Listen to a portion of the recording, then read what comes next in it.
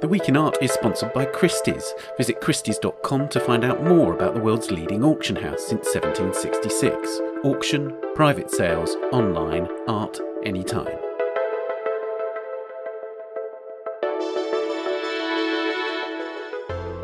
Hello, it's The Week in Art. I'm Ben Luke. This week, Mary Beard on Nero, one of the most infamous Roman emperors. Was he the sadistic murderer of legend, the emperor who fiddled as Rome burned, or has he been a victim of spin and myth?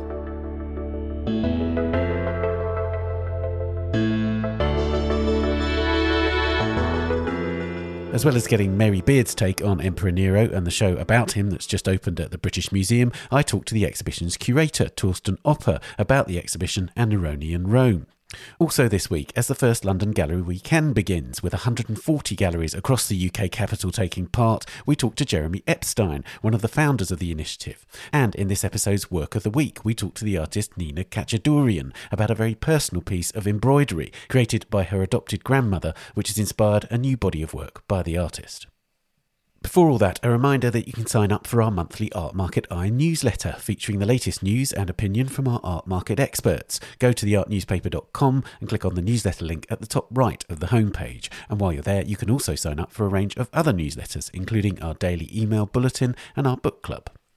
Now, the British Museum has just opened a huge show looking at Nero, the Roman emperor who came to the throne as a 16-year-old in 54 CE and died a violent death at 30 after, if you believe the sources, killing his mother and two of his wives, singing and playing his lyre as Rome burned around him in the Great Fire of 64 CE, which gave rise to the phrase fiddling while Rome burns, and then beginning the persecution of Christians. The show's called Nero, the Man Behind the Myth, and is an attempt to grapple with the realities of Nero and his time, and the legend that was constructed about this last emperor of the Julio-Claudian dynasty by historians amid the dynasty that followed, the Flavians. I spoke to Mary Beard, the broadcaster and author, professor of classics at Cambridge University and fellow of Newnham College, and classics editor of the Times Literary Supplement, about Nero and the exhibition.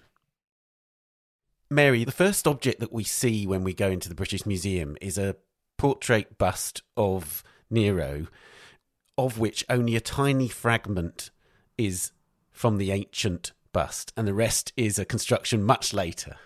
And it seems to me this is a really emblematic object when we're telling the story of Nero, isn't it? In terms of how on earth can we tell the story of this man? Yeah, I mean, I think there's two things you see when you go into the show. First of all, you see a little statue of supposedly Nero as a teenager. Nero is 12 or 13.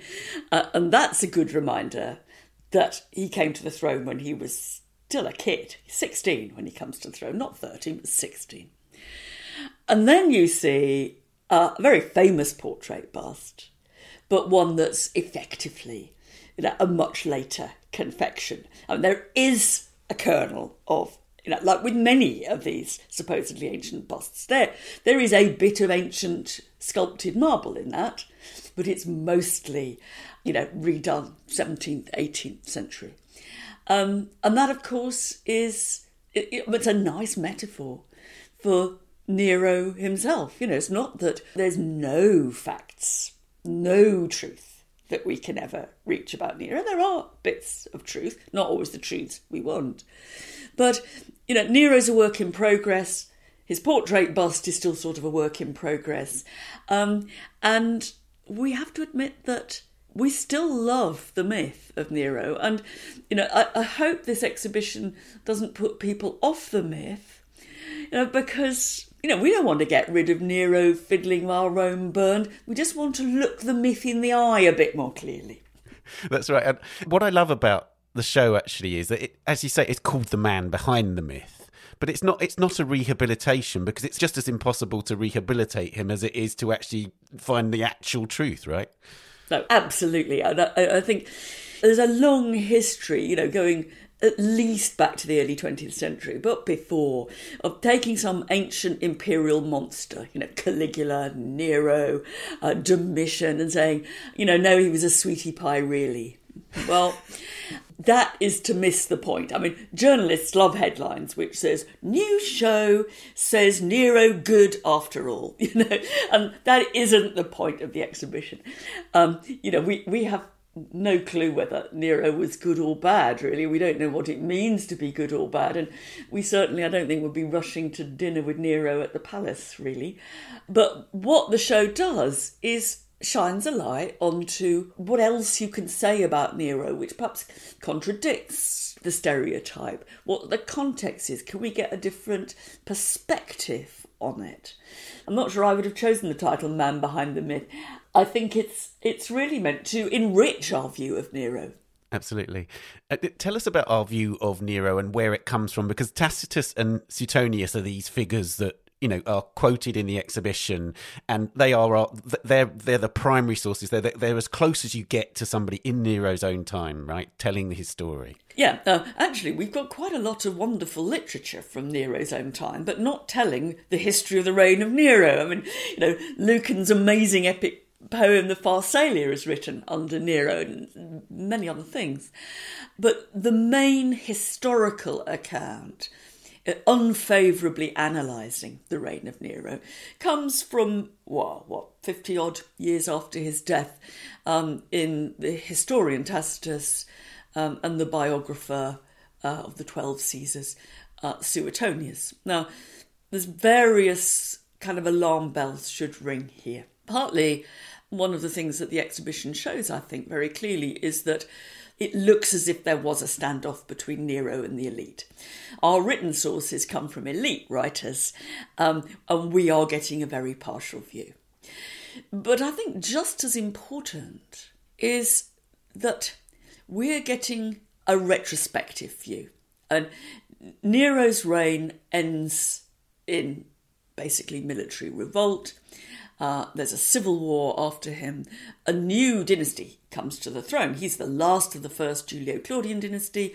A new emperor, Vespasian, comes to the throne with a very different kind of image from Nero. And it is in the interests of the new dynasty to dump on Nero. And there is a kind of basic rule in Roman history, is that if an emperor is overthrown or assassinated, they have a terrible reputation. And it's very easy to say, yeah, they have a terrible reputation because they were bad, and that's because they were assassinated. But you could flip that, and you can say, they have a terrible reputation because they were assassinated. And, you know, it's an extreme version of history being written by the winners. The new dynasty establishes itself by dumping on Nero, saying, you need us, not that monster. There's a lovely bit in SPQR where you talk about, you know, how is it possible that Tacitus could have known this tiny detail of Nero's attempted murder by drowning of his mother, Agrippina. Yeah. The story is that effectively he organised for a very leaky boat, basically, so that she drowned, and her maid then claims, while she is drowning, to be Agrippina, and is immediately murdered by Nero's henchmen. Yes. So, and that sort of illustrates just how unreliable these sources are, right? Yes, and they're highly intelligent, often highly literary skilled confections based on, and I don't mean this to undermine it, based on gossip, rumour and conjecture. I mean, we know we do it ourselves and we don't recognise it. You know, we have no clue what goes on in Boris Johnson's flat that he shares with Carrie. I mean, you know, but we think we do, and we draw connections and we say, oh, it's because Carrie was worried about the dog, that ... you know, and we sort of know what we're doing, but the story has a strange truth value for us, which is not about accuracy, but about some version that we want to tell. And it grows in the telling. And that's very, very much like what you find in Tacitus. I mean, the story of the attempted murder of Agrippina in a collapsible boat, I mean, it could come from kind of Roman drama, actually. And Tacitus is telling it in the service of what he believes to be a higher truth. You know, that, you know, how is imperial rule corrupt? How do you envisage the corruption of imperial rule? And we rather naively take it as if somehow he knew. Well, you know, it's like poisoning. You know, you're living in the Roman world in a society that cannot tell poisoning from peritonitis. But, you can keel over at dinner. It can be, a natural illness. It can be a nasty shot of some awful toxin.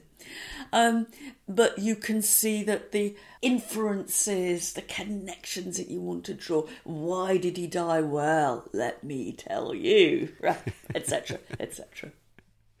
Well, we're talking about poisoning. I wanted to talk about Agrippina because, again, in SPQR, you say about how one of the great lost sources of the Roman period is her autobiography. Yeah. She comes across from the exhibition, not least because there are some extraordinary works of art that depict her as a really genuinely extraordinary figure. And if you read between the sources, she's so instrumental in Nero coming to the throne. She's a strong woman, of course, despised by a misogynistic culture of writing, right? So tell us what your interpretation of Agrippina. Well, she does come over as a strong woman, and of course we rather flip the interpretation of the sources because Roman writers treat strong women as bad. We home in and say, strong woman here. Now, I find it really, really hard to get a handle on Agrippina. She's supposed to have murdered the Emperor Claudius with the famous dish of poisoned mushrooms in order to slip her son Nero onto the throne. She's supposed to have had an incestuous relationship with Nero. He's then supposed to have got fed up with Mum and has her killed. Failed attempt in the boat, followed by a successful attempt by just sending the boys in. And when I first started out doing Roman history, I was very much of the flipping school. Right, okay, Agrippina's influence is being decried, but come on, guys, let's see a powerful woman here. And now I still have a faint hope that that's the case, that within monarchies we know that the old, rather tired cliche of the power behind the throne isn't always wrong. So I would challenge anybody to say that Agrippina had no influence at all. But there is still this feeling that in the Roman imperial court, whereas Roman historians themselves complain, you don't really know what happened. We're not at dinner. We're not where the planning was. Back in the days of the Free Republic, we saw the discussions of the Senate, but now it's behind closed doors. Well, okay, so now it's behind closed doors, and we have to work out for ourselves who made the decisions. And there is a long tradition of pointing the finger at the woman. Augustus's wife, Livia, is the first one of those. She poisoned her way to success and to putting her son on the throne. And here we've got Agrippina, and then there's Agrippina's mum. And sometimes I think, this is 85% an explanatory tool. And that if we went actually, although I'd love Agrippina's autobiography to find out her side of the story, it might be terribly dull. There is a kind of awful prospect that, another day's weaving. Right. One of the things that comes across from the show is this idea that we're getting glimpses of everyday life, but it's impossible to tell the story of everyday life in Rome through emperors. Can you say something about that? Because, of course, it's always attractive. We love as you say, we love the salacious detail, the grim murders and violence. But actually, what does it tell us about the people that lived around and then through the empire? I think it's a surprisingly useful lens for seeing the people, the ordinary people. You're right to say it's very easy to be dazzled by a rather salacious version of life at court. But if you keep your eyes open in this show, it's showing you all kinds of different versions of people who are not the toffs. And, one of my very favourites, and this is still concentrating on the court, but not looking at, the people lying down to dinner, but the slaves. I think court society incorporates the very rich, the very powerful, but it incorporates the bureaucrats, the servants, the slaves, the ex-slaves. And you can get a glimpse through some of this material to a certain reality in the life of a slave. I mean, my very, very favourite object in the show is kind of ostensibly one of the dullest. It's just a rather boring block of marble which is a tombstone with just the name of Claudia Eclogae on it. And, it would be very easy to walk past this and think, so what? Actually, we know from Suetonius that Eclogae was the name of Nero's wet nurse, and also the name of one of the people who buried Nero after his suicide. And I find it really very moving to think that we don't have Nero's tomb, but there we are face to face, a couple of inches away from the very tomb memorial of Nero's devoted slave wet nurse. Now, don't get too sentimental. Every dictator has a nanny that loved him. I'm not saying that because he had this, what we know is a close relationship with this woman, it makes him a better guy. But it's that immediacy. And for me, it prompts a kind of bifocality of vision when I go round this show. So I'm very struck by the luxury and the very high quality artworks. I mean, Nero had, one thing you'd say from him, had good taste. But with the other eye, I'm always trying to make myself think, oh, who made this? Who washed this up? And actually, you can bring back the other people into the picture as long as you kind of prod yourself to do so.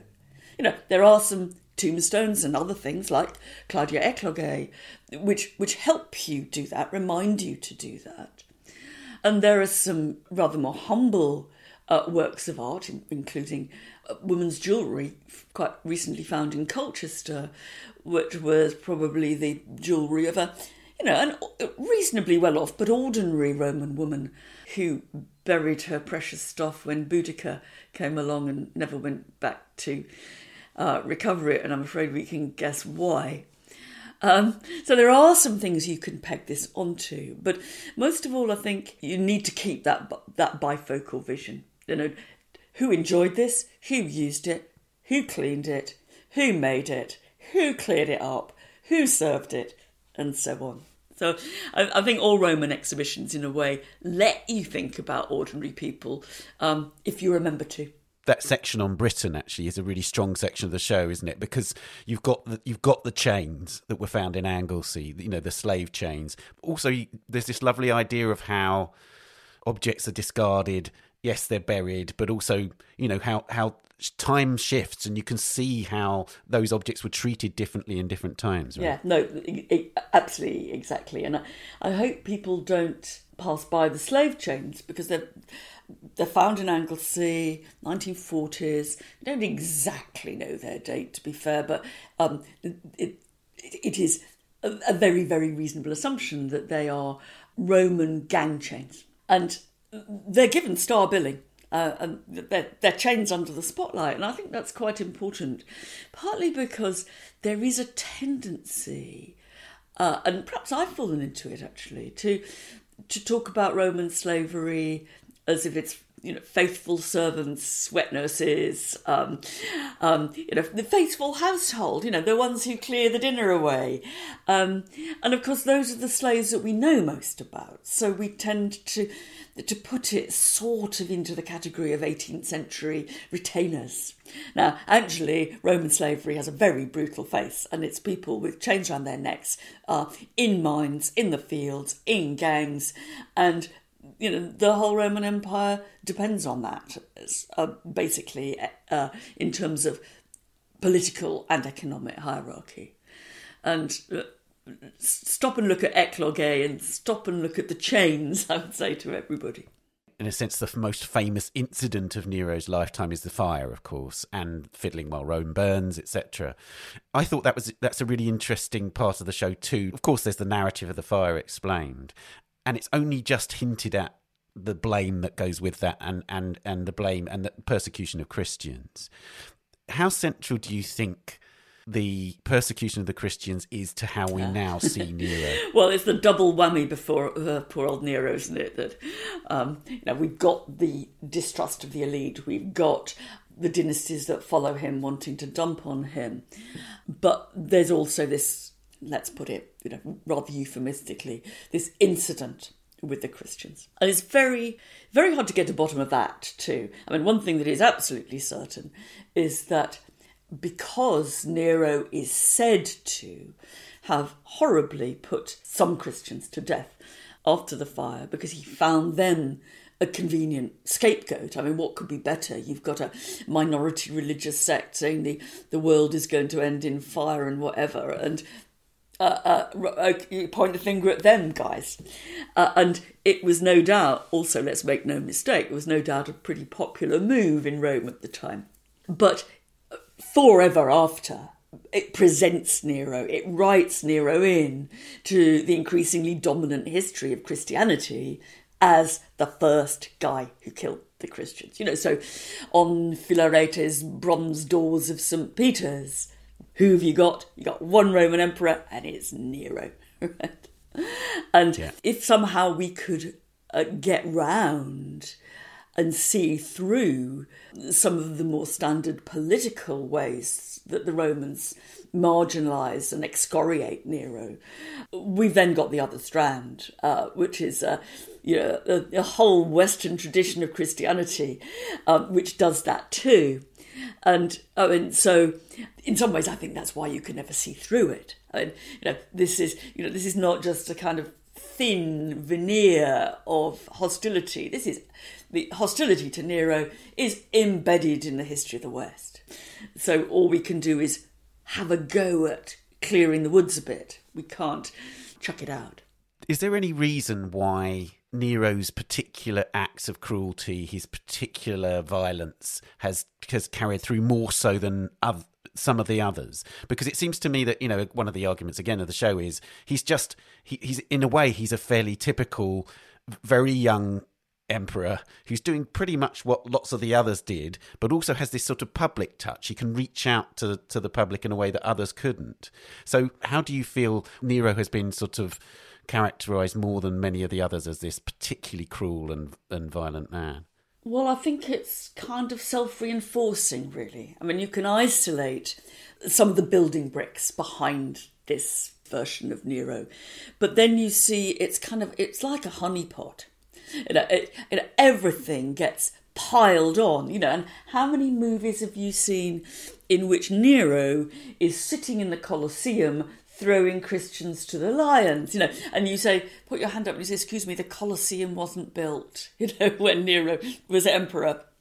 Ah, right, but that somehow doesn't any longer matter.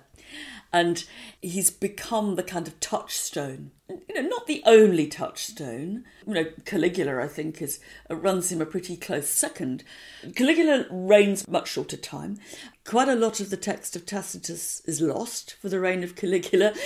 So these chance things kind of focus our attention onto Nero, who becomes a terribly convenient catch-all for symbolising the tyrant, the larger-than-life guy, the political wastrel. I mean, how many times do you pick up, once a year at least, a major broadsheet cartoonist will be wanting to say of some politician whose mind isn't on the job, he's fiddling while Rome burns, and there we have Obama, Gordon Brown, whoever, it'll happen to Johnson soon, a wreath around his head, playing a lyre and wearing a toga, and in the background Rome is going up in flames. It is now so entered the way we think about power that I suspect there's no point in trying to get rid of it. The only point we have is trying to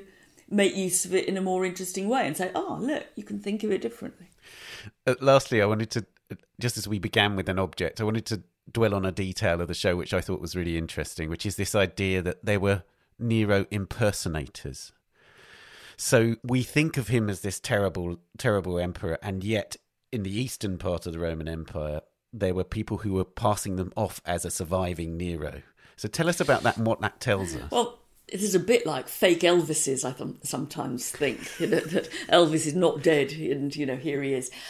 There are quite a lot of reasons why we can be pretty certain that there was popular support in different parts of the empire for Nero. And in Rome itself, even Suetonius concedes that his tomb was decorated with flowers, in the years following his death.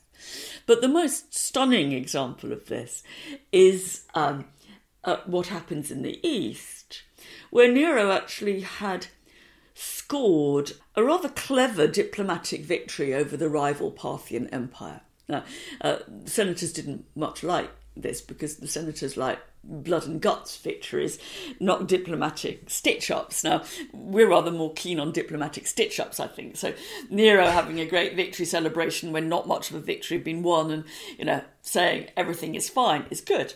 But I think we have to reckon that the further you go east, he was very popular in Greece, and he was popular, in what is now Iran, Parthian Empire. And there are just these little hints. Suetonius also says that there were people in the decades afterwards who claimed to be the Emperor Nero still alive. Now, one thing we know is that if you claim to be a dead emperor, you must be fairly confident that some people were keen on that emperor. It is very, very rare to say, hello, that monster's, no, he's not dead, I'm him. So it's one of the strongest hints we've got that out there, outside the metropolitan elite, which is in Trumpian terms, I'm afraid, how we see Nero, outside that, there were people who, rightly or wrongly, thought that he was worth cashing in on, naturally. So, and therefore, that there was enough popularity to make it worth pretending to be Nero.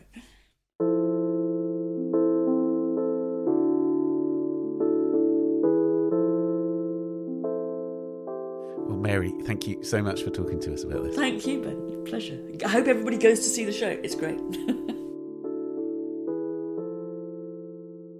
Mary Beard's SPQR, A History of Ancient Rome, is published by Profile Books in the UK and priced £10.99 and by Livewrite Books in the US and priced $17.95. Her next book is 12 Caesars, Images of Power from the Ancient World to the Modern, which is published in September in the UK and October in the US by Princeton University Press and priced £30 or $35. Now, as well as speaking to Mary, I went to the British Museum to see the Nero show and caught up with Torsten Opper, curator of ancient Rome at the British Museum, who organised the exhibition. Torsten, can you give us a flavour of Rome when Nero was emperor and give us a sense of the kind of movements internationally that were influencing that moment?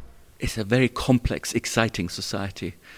After the civil wars, there's peace, so that comes in with Augustus. There were decades of first colonial expansion, then civil wars, and then peace. So that leads to economic prosperity, and that is spread.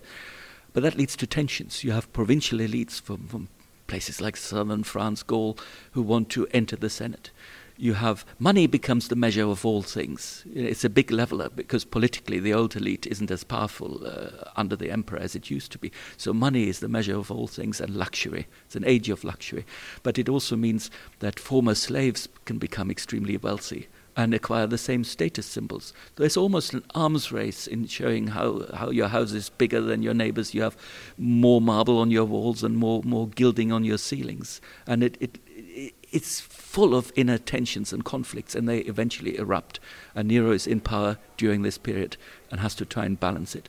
In fact, we're standing next to a section now in which there's a really interesting label which describes how the sort of pre-existing elite was sort of very critical of the newly wealthy and the way that they displayed their wealth. Yeah, there's some great texts. There's Petronius with the Satyricon, which makes fun in the most extreme manner of one of these parvenu, if you like, freedmen, former slaves. I used to read it for years and chuckle and think, God, look at this idiot and his pretensions and what. And then I realized it really is a document of extreme status anxiety among the elite. They feel threatened by these people. We have in one of the showcases next to us now, we have a silver treasure found around 2000 outside Pompeii. And it looks like an absolute elite a set of tableware, but the context makes clear that it belongs to some freedmen bankers from a nearby commercial port. So, it gets really dangerous. Rich people have these luxury mansions, and then Seneca and others tell us they build a thing called a cella cella pauperis, so a poor man's room, so they can then withdraw for an hour and meditate and contemplate the simple life, and it's all just fascinating or disgusting, depending on your point of view. Indeed. He's a performer, and this is a really significant thing in terms of his popularity. He actually performs, he races chariots, and he basically is a theatre performer in public forums. Yes, there are two things that come together. There is really a change in attitudes when it comes to performing and who should perform. And that's fascinating as well. Performers traditionally were lower class people, from an enslaved background or foreigners and what. So really low status in social terms in Roman society. But they could become stars. There was adulation and what. They had their groups of fans and supporters and claques and so on. They could also become really wealthy. And that already is a contrast. If someone with a low social status is a wealthy superstar, it undermines that whole class system. So more and more members of the elite perform as well. That leads to tensions. It's then a question of whether they do it voluntarily or get paid for it. So Nero is part of that process. It's true, he's the first emperor to go on stage. But even among the conspirators against him later, we know that some perform publicly just as well. So it's a wider trend. But, and that's the other aspect, all these performances and performance spaces, theatres, circuses, they are highly politicized spaces. It's not just watching an opera, or it's watching an opera in 18th century Naples, right? It's all about shouting, making political demands. Theatres are where all the classes, in strict hierarchical order, mix together, and they can face off against each other. So it's where the plebs meets the Senate. It's the only place where the knights are all together and the emperor is there. And through chants and claques, they can have a sort of ritual dialogue almost. They can ask for political reforms, tax reduction, the corn dole, all these things. And is it right that in terms of his theatrical performances, some of the sources sort of attempt to depict him as performing roles that sort of conform to that sort of biography of him that says he is murderous, etc.? It's a good question, and there's a really good biography of his that tries to use psychology, so that he uses certain roles like Orestes to explain his own choices and predicament. And Orestes had to kill his own mother because she'd murdered his father. So it's a classic tragedy. It's a moral dilemma where there's no good outcome. So Nero performing that role might tell us something. But then the context, everything said by this author about Nero is bad. So why did he just choose, can we trust this catalogue of roles? I'm not so sure. So tell us about Nero's relationship with his mother. There is an absolutely stunning statue of her here in the show. Yes, and let's just talk about art for a second. There's this statue you described, a statue of Agrippina. It looks like it's metal. I mean, it has this metallic sheen to it, really sharply carved, well-defined, very precise. That's what the high end of art of the period is also about. This is carved from a very rare, exotic Egyptian hardstone, but you try and imitate the qualities of one material in another, which makes the job so much harder. But she is the great figure. She's the great-granddaughter of Augustus, so in dynastic terms she's extremely important. She was very clever. We know she wrote a sort of autobiography, a history of her family that is still quoted by later writers who hate her. She was important for stabilizing the rule of the imperial family of Claudius. That's why Claudius marries her and why he adopts her son. Getting back to the bloodline of Augustus is crucial. But she's hated, and that is true for most Julio-Claudian women, because Augustus didn't have any sons, so the line of descent goes through his daughter, his sister, and his wife and the stepsons. And that makes these women prominent in the public eye, influential behind the scenes, and that is completely not in tune with norms of Roman society, which is unreconstructed patriarchy, really. You said let's talk about art, because frankly there are just some extraordinary objects in here. I mean, the stone carvings are remarkable. All these extraordinary personages that are so sort of central to our vision of Rome, and there are some extremely sensitive carvings here. There are some bold full-length figures, but the busts as well, just extremely evocative and powerful, and some of the most exquisite stonework. Yeah, I mean, Neronian art is among the best produced throughout Roman history. I mean, I'm a sculpture person, so I love the portraits and so on. There's also a bit of detective work. Nero's statues were all destroyed after his death or removed and reused.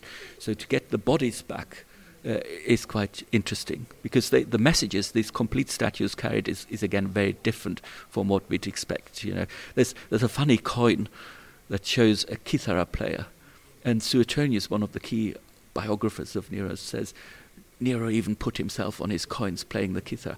Now we have the advantage of magnification.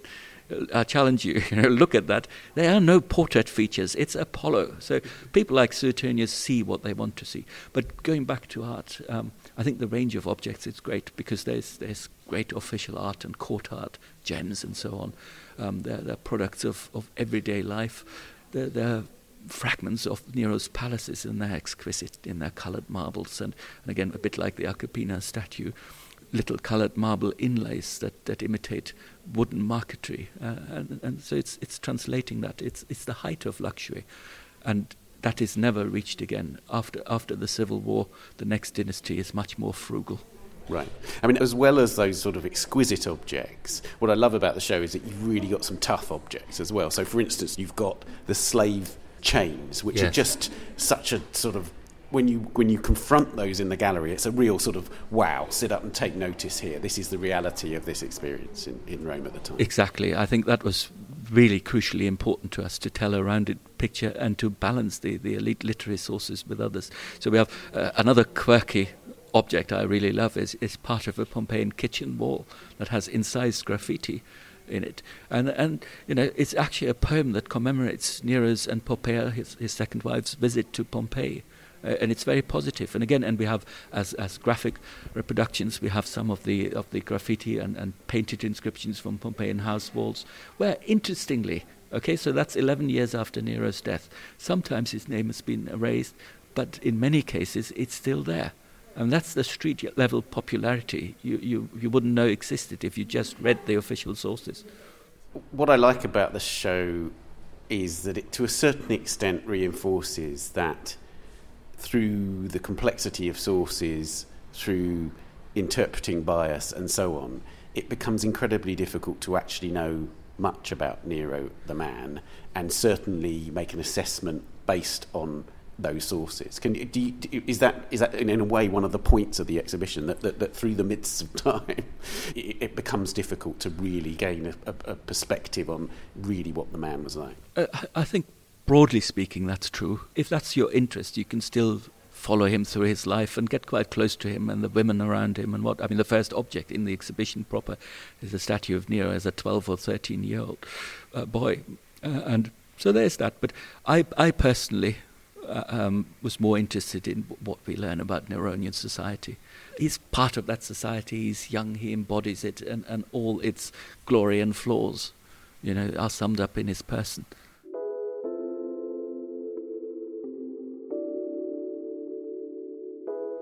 Torsten, thank you so much for talking to us. My pleasure, thanks.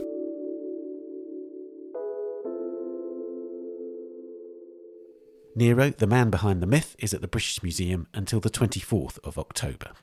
Coming up, we talk about London Gallery Weekend, and the artist Nina Kachadurian chooses our work of the week. But first, here are a few of the top stories on our website this week. A host of well-known figures have signed an open letter calling on Italy's leaders to safeguard Venice as it emerges from lockdown and faces the prospect of tourist hordes descending again on the lagoon city. The appeal was prompted by Italian press reports that the first cruise ship for 18 months will sail past St Mark's Square on Saturday. Research has shown that the gargantuan cruise ships help erode the ancient and fragile foundations of the buildings and emit high levels of pollution that damage the city and its inhabitants. The letter's been signed by Richard Armstrong, the director of the Guggenheim Museum in New York, the UK artist Anish Kapoor, and celebrities including Mick Jagger and the actress Tilda Swinton. The heir to a French Jewish family that owned a Pissarro painting looted by the Nazis has abandoned her effort to keep the work in France, instead transferring ownership to the University of Oklahoma, where it previously hung. Leon Noel Meyer hoped to reverse a 2016 settlement with the university that included an agreement to alternate display of the painting in the US and France every 3 years, after an initial 5-year showing at the Musée d'Orsay in Paris. But recently, Meyer sought to keep the work in France, arguing that she was unable to donate it to a French institution with a sharing scheme in place. Now, after 2 French courts ruled against Meyer, the painting, The Shepherdess Bringing in Sheep, will return to Oklahoma this summer. And finally, a special investigation by Simon Magakian has revealed the covert destruction of Armenian Christian heritage in Azerbaijan. The evidence has been exposed in recently declassified Cold War spy imagery taken by the US in the 1970s, published by the art newspaper for the first time. With images and in-depth testimonies, Magakian reveals the destruction of an estimated 28,000 monuments. You can read the full report and more on all these stories at theartnewspaper.com, or you can download our app for iPhone and iPad, which you can get from the App Store. We'll be back after this. The Week in Art is sponsored by Christie's. On the 10th of June, Christie's New York presents La Rêverie, the collection of Sidell Miller. Explore this extraordinary single-owner collection of decorative arts and design from Sidell Miller's oceanfront Palm Beach residence, which came together making her unique dream a reality and highlighting avant-garde neoclassical 18th century French furniture juxtaposed with the imaginative French creations of François Xavier and Claude Lalanne. Viewing by appointment only at Christie's Rockefeller Center Galleries begins today, the 4th of June. In the meantime, explore the works and related features on christies.com. Welcome back. I'm delighted to tell you that a new series of our sister podcast, A Brush With, featuring in-depth conversations with some of the great artists of our time, begins next Wednesday, the 9th of June. You can listen and subscribe at Apple Podcasts, Spotify, or wherever you're listening now. Now, from today until the 6th of June, it's the first London Gallery Weekend, an initiative featuring 140 galleries across London. Georgina Adam, an editor-at-large at the art newspaper, spoke to one of the instigators, Jeremy Epstein, who co-founded the Adele Asante Gallery, about the Gallery Weekend and what it tells us about the market and London today. So, welcome, Jeremy. Let's start by saying, how did this start? It started by a conversation that happened between galleries during the pandemic. As a result of the shared experience of lockdown, we began entering into a much more immediate dialogue with each other, initially via the medium of a WhatsApp group that was created by Sadie Coles, connecting gallerists from across London of all different ages and sizes. That shared experience and dialogue enabled us to connect on how we wanted the shape of London's art landscape to be. And one of the things that we found ourselves discussing in the moment that Frieze Art Fair would have usually occurred, but unfortunately wasn't able to for obvious reasons last year. We all had the same experience of the public entering our spaces as there was this kind of festive atmosphere. It was the tail end of London reopening after the first lockdown. And there was a bit of a reflection on that afterwards, where, gallerists said, wasn't this an important learning experience, that there is this big local audience and that we could be doing more to engage them? I started a dialogue about the specific idea of whether a gallery weekend format would be of interest to the community. And following several different outreach efforts, we were able to establish a consensus that is something that the community was interested in. And we then spent the next 6 months setting about creating that. So when you say we, how many are you approximately actually organising this? So there are 24 members of the committee, and they are drawn from across different size galleries. They're all from different areas of expertise. So we have a true diversity and a true representation of what London's gallery community actually looks like. The way that we came together was on a voluntary basis. It was obvious this was going to take a lot of time. And so we basically put it out to the community. Is there anyone that is really passionate about this idea and has some creative energy to bring to it? And I think it happened to coincide with the second lockdown announcement. So we were fortunate to get some rather senior people who under normal circumstances would not have had the time to lend to this project. But I think a lot of people in those horrible winter months were quite happy to have something inspiring to look ahead to.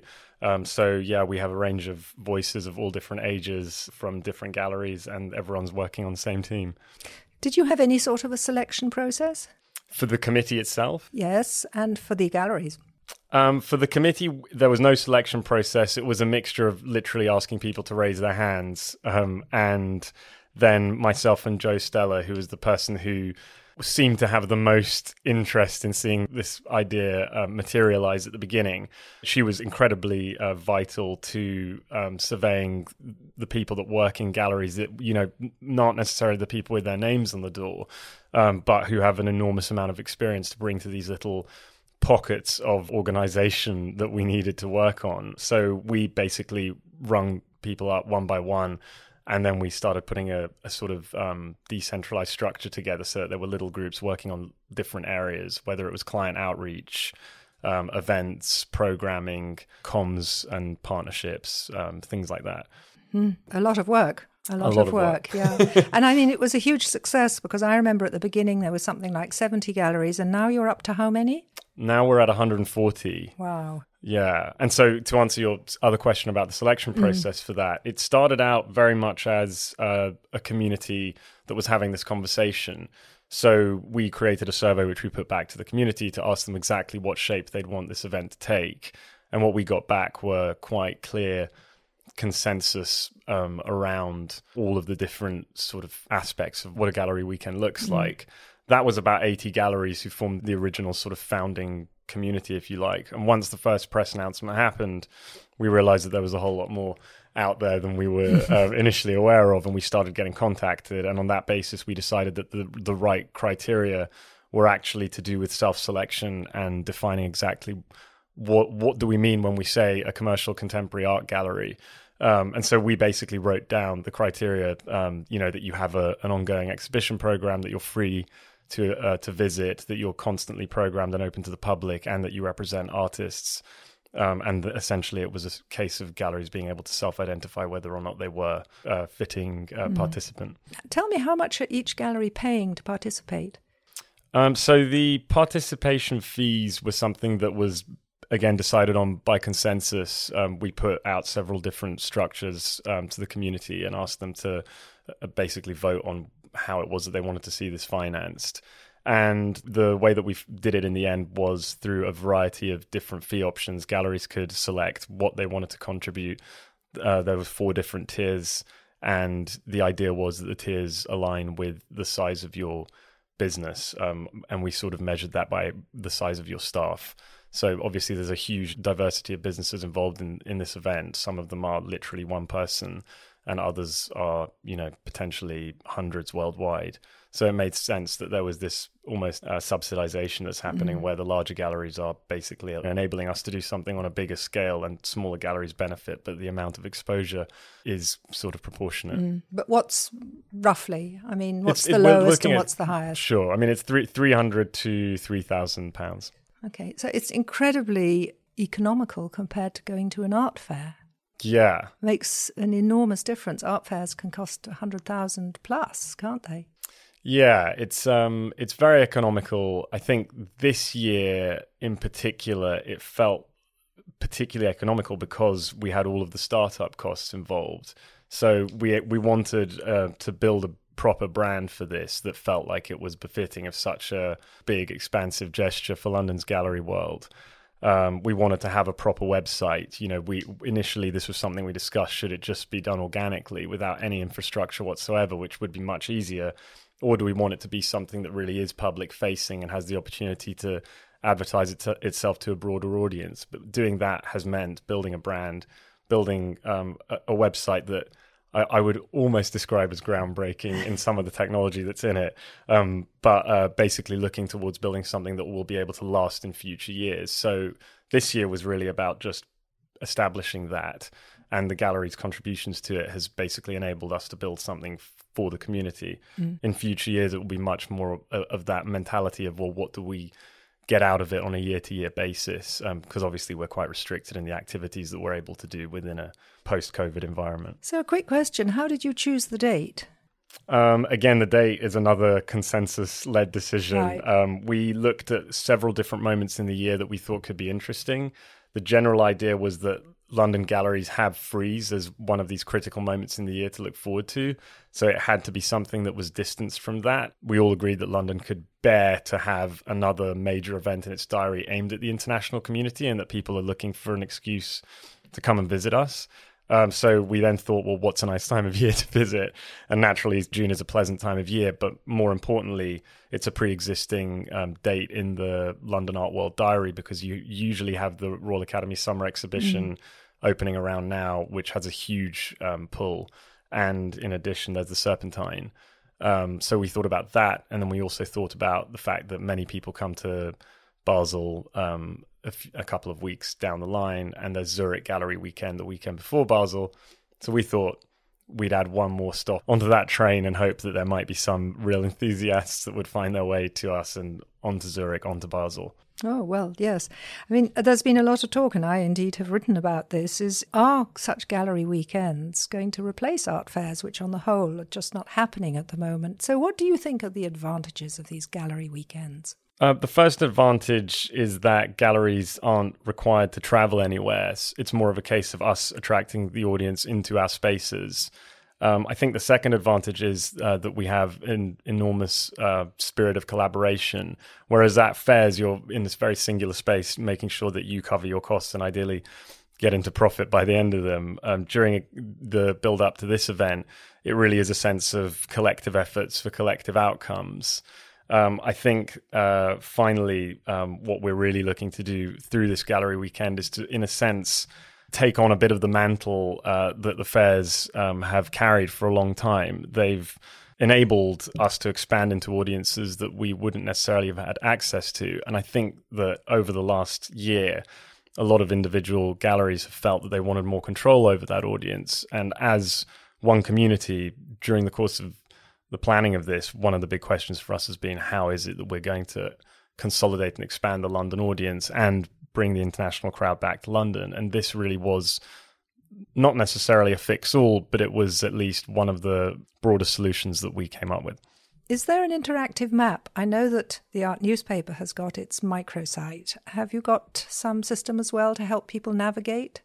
Yeah, we, in addition to the Art newspaper's microsite, which is an incredible portal for information about shows that are happening and different trends in terms of the types of exhibitions that are happening across all the different areas.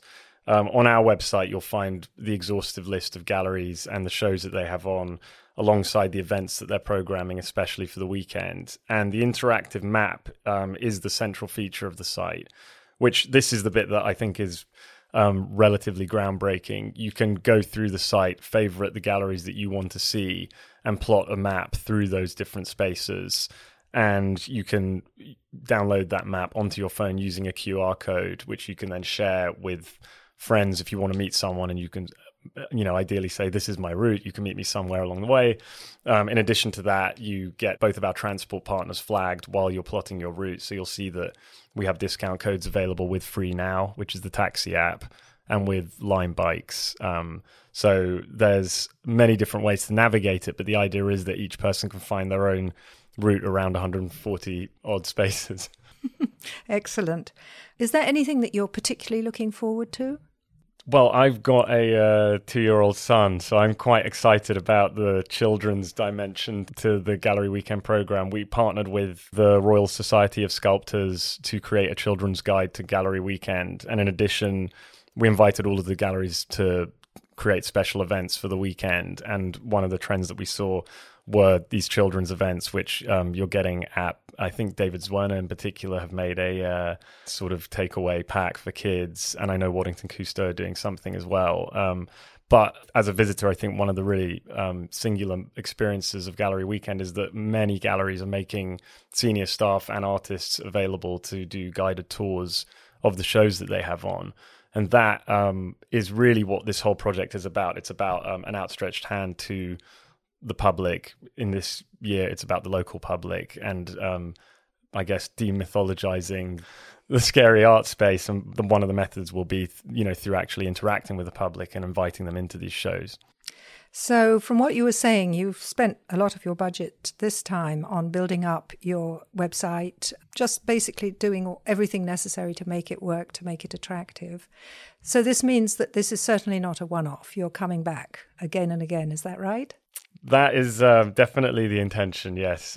We set out to do it as something that will have staying power. Our local audience is incredibly important to us, and I think that COVID in a sense has granted us permission to think a little bit differently about how to approach both the local audience and the international audience as a sort of collective group of galleries. But it's very important to us to reaffirm our commitment to the local audience in London. I think there's a feeling that we could be doing a lot more to almost update our relationship with them. Let them know the fact that our spaces are free to visit, that they're programmed year-round, and that you can see world-class museum quality shows alongside very risk-taking exhibitions in these spaces all year round. I noticed you mentioned COVID. Are there any precautions? Have you got, for example, hand sanitizers everywhere? Obviously, we haven't yet reached the end of partial lockdown. The restrictions themselves are down to the galleries to implement, because each gallery has a different size, so it can accommodate a different amount of visitors at one time. On the other hand, we chose our dates with a relative amount of confidence because we knew that spaces are able to restrict the amount of people that enter. We already saw that could be done quite successfully throughout the last unlocking moment, and hopefully that'll be the case again. So, galleries are incredibly safe places to visit. They're contact-free spaces on the whole. The numbers are always controlled. So I think people can feel very safe when they're entering into the individual spaces.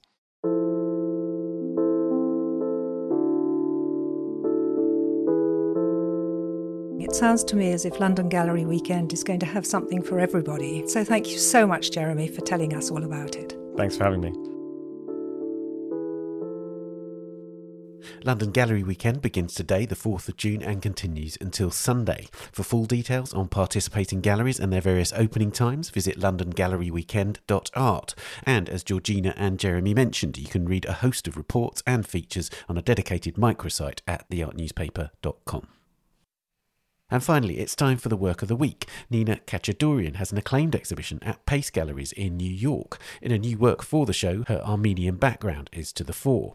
Lucy's sampler, an engraving with letterpress text, depicts an embroidery sampler made by Kachadorian's grandmother, Lucy, who was orphaned in the Armenian genocide around 1915 and was later adopted by the artist's paternal grandparents. The sampler, made by Lucy at age 12 while she was still living in an orphanage, is one of the only extant artefacts from her childhood.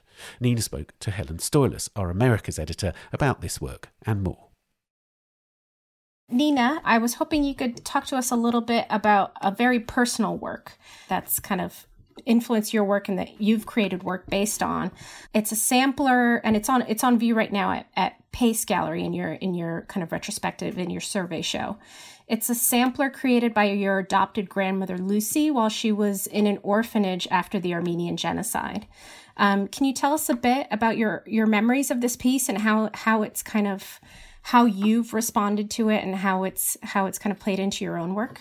Sure. My show that's up at Pace right now, the very newest work in that show, is this piece called Lucy's Sampler, which took several years actually to finish. It was a project that kind of moved on a very slow timeline.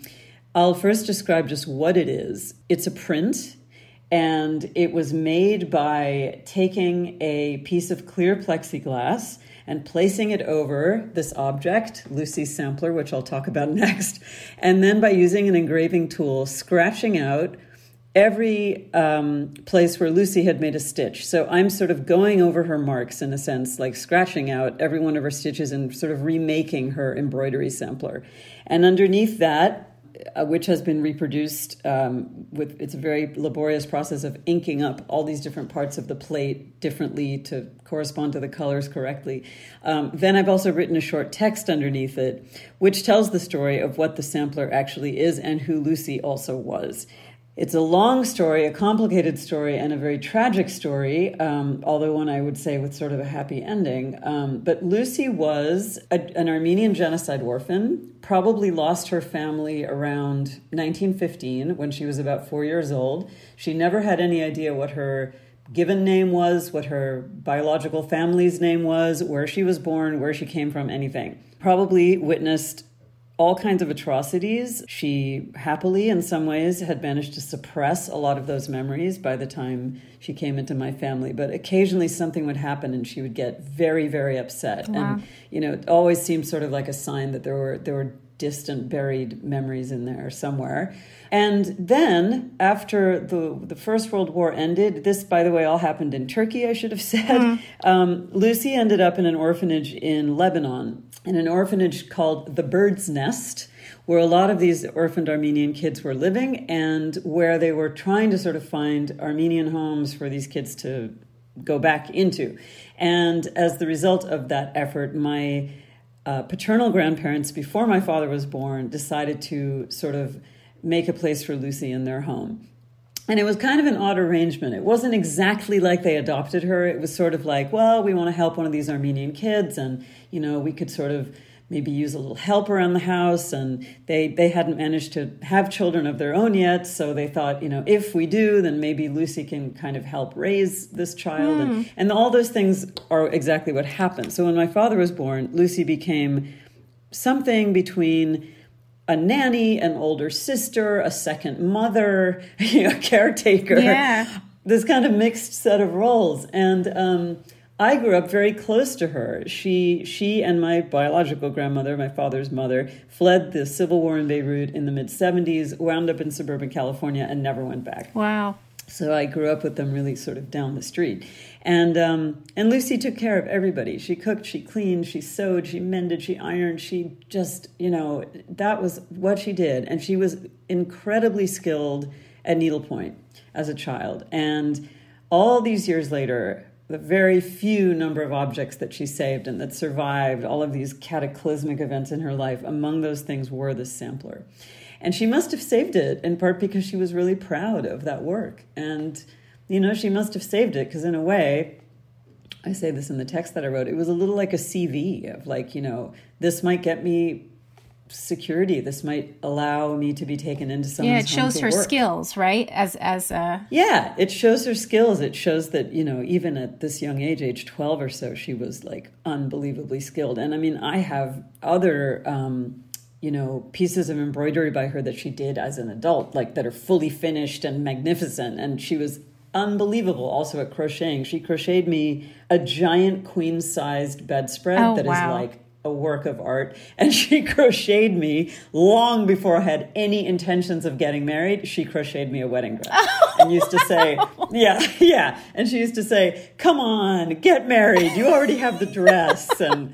And I had actually, in fact, already met the person I was going to end up marrying, but we kind of did things backwards and decided to get married 15 years after we met.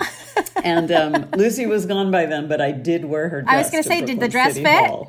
Yes, the dress fit beautifully, and that's I got wonderful. married in it. Oh, is the sampler? I know you mentioned seeing her work and seeing her kind of skills through your entire life, not just her artistic skills, but her caretaking skills. Those kinds of skills that aren't as visible unless you're a loved one, Do you remember this piece specifically? Is this something that she... No, this wasn't something she ever showed me. Yeah. She never showed this to me. This was something my mother had framed for me, 20 years after Lucy died. Like she said, here's something I think you would really appreciate. Lucy saved this. And it was, I only saw this sort of finished, magnificent things that she would spend years making sometimes. Or I wore sweaters from the age of 0 to the year she died. I have sweaters that she knit me, and she could knit unbelievably quickly and accurately and make anything from just a picture. Like I could say,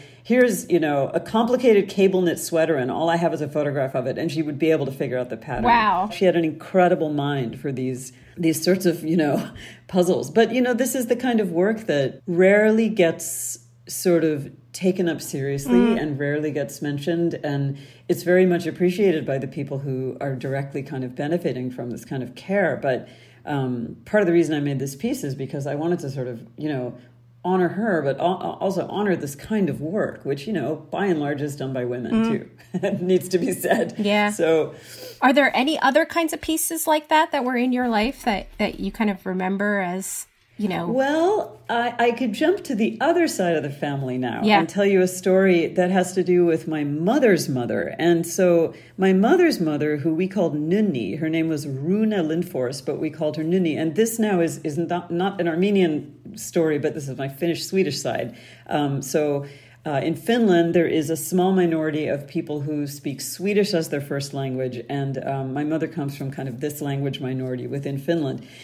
I grew up knowing my grandmother Nunni really well and spent many, many, many summers in Finland. We would spend the summer in Finland with my Finnish family, and my grandmother would have been an artist if she had been able to make that choice, you could say. It wasn't a choice that was really afforded her for both sort of economic reasons, but also just things got in the way, like World War II. So, she painted and drew and made things her whole life, but and even had some small exhibitions. But, she never was professionally an artist. And we have a lot of her drawings, we have a lot of her paintings, and we have a very unusual family document, I'll call it, that she made. I'm never sure what to call it, because to me it's shockingly like a kind of artwork from a kind of conceptual art tradition that she was never part of. But what Nunni did is that she would take my mother,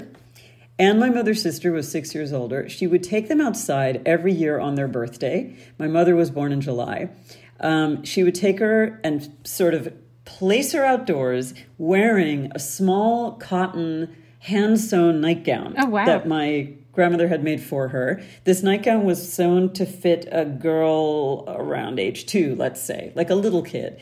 And she put my mom in the nightgown and took a picture of her outside on her birthday. And she did this every single year until the year my mother could physically no longer pull that nightgown over her head. And this happened to be when she was 15. She's like this lanky teenager.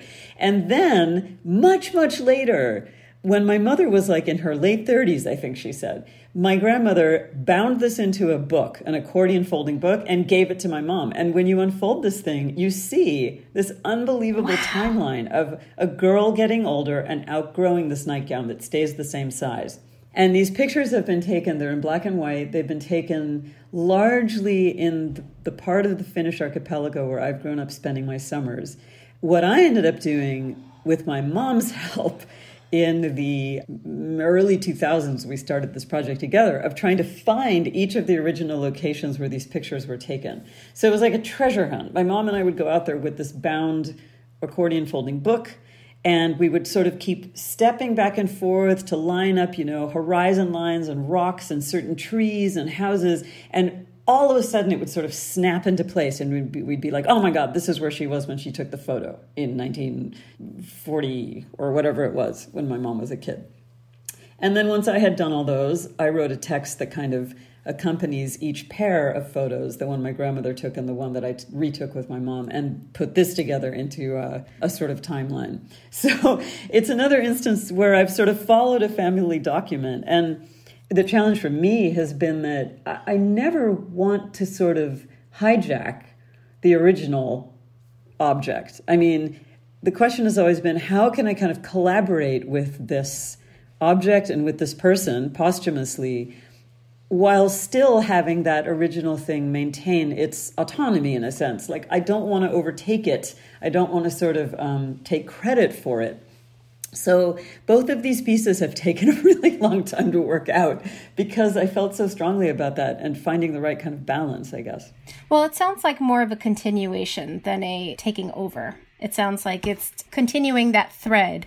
Yeah, I think if I got it right, then both of these pieces do function that way. But it's a tricky thing working with family material, because I think I've spoken a lot with my students about this.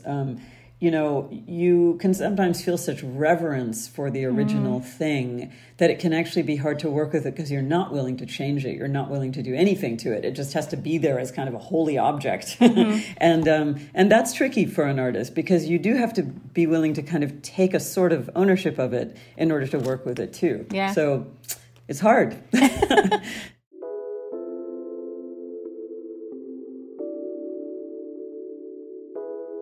Well, thank you so much, Nina. This has been really great. Well, thanks for having me. Nina Kachadurian's exhibition Cumulus is at the Pace Gallery in New York until the 26th of June. And that's all for this episode. You can subscribe to The Art Newspaper at theartnewspaper.com. Click on the subscribe link at the top left of the page and you'll find a range of subscriptions. And do subscribe to this podcast and A Brush With if you haven't already done so. Please give us a rating or review if you've enjoyed it. We're on Twitter at Town Audio and on Facebook and Instagram, of course. The Week in Art is produced by Julia Michalska, Amy Dawson and David Clack, and David also does the editing and sound design. Thanks also to Henrietta Bentel and Daniela Hathaway, and to this week's guests, Mary, Torsten, Georgina and Jeremy, Helen and Nina. And thank you for listening. See you next week when we'll be talking to the Gorilla Girls. Bye for now. The Week in Art is sponsored by Christie's. Visit christies.com to find out more about the world's leading auction house since 1766. Auction, private sales, online, art, anytime.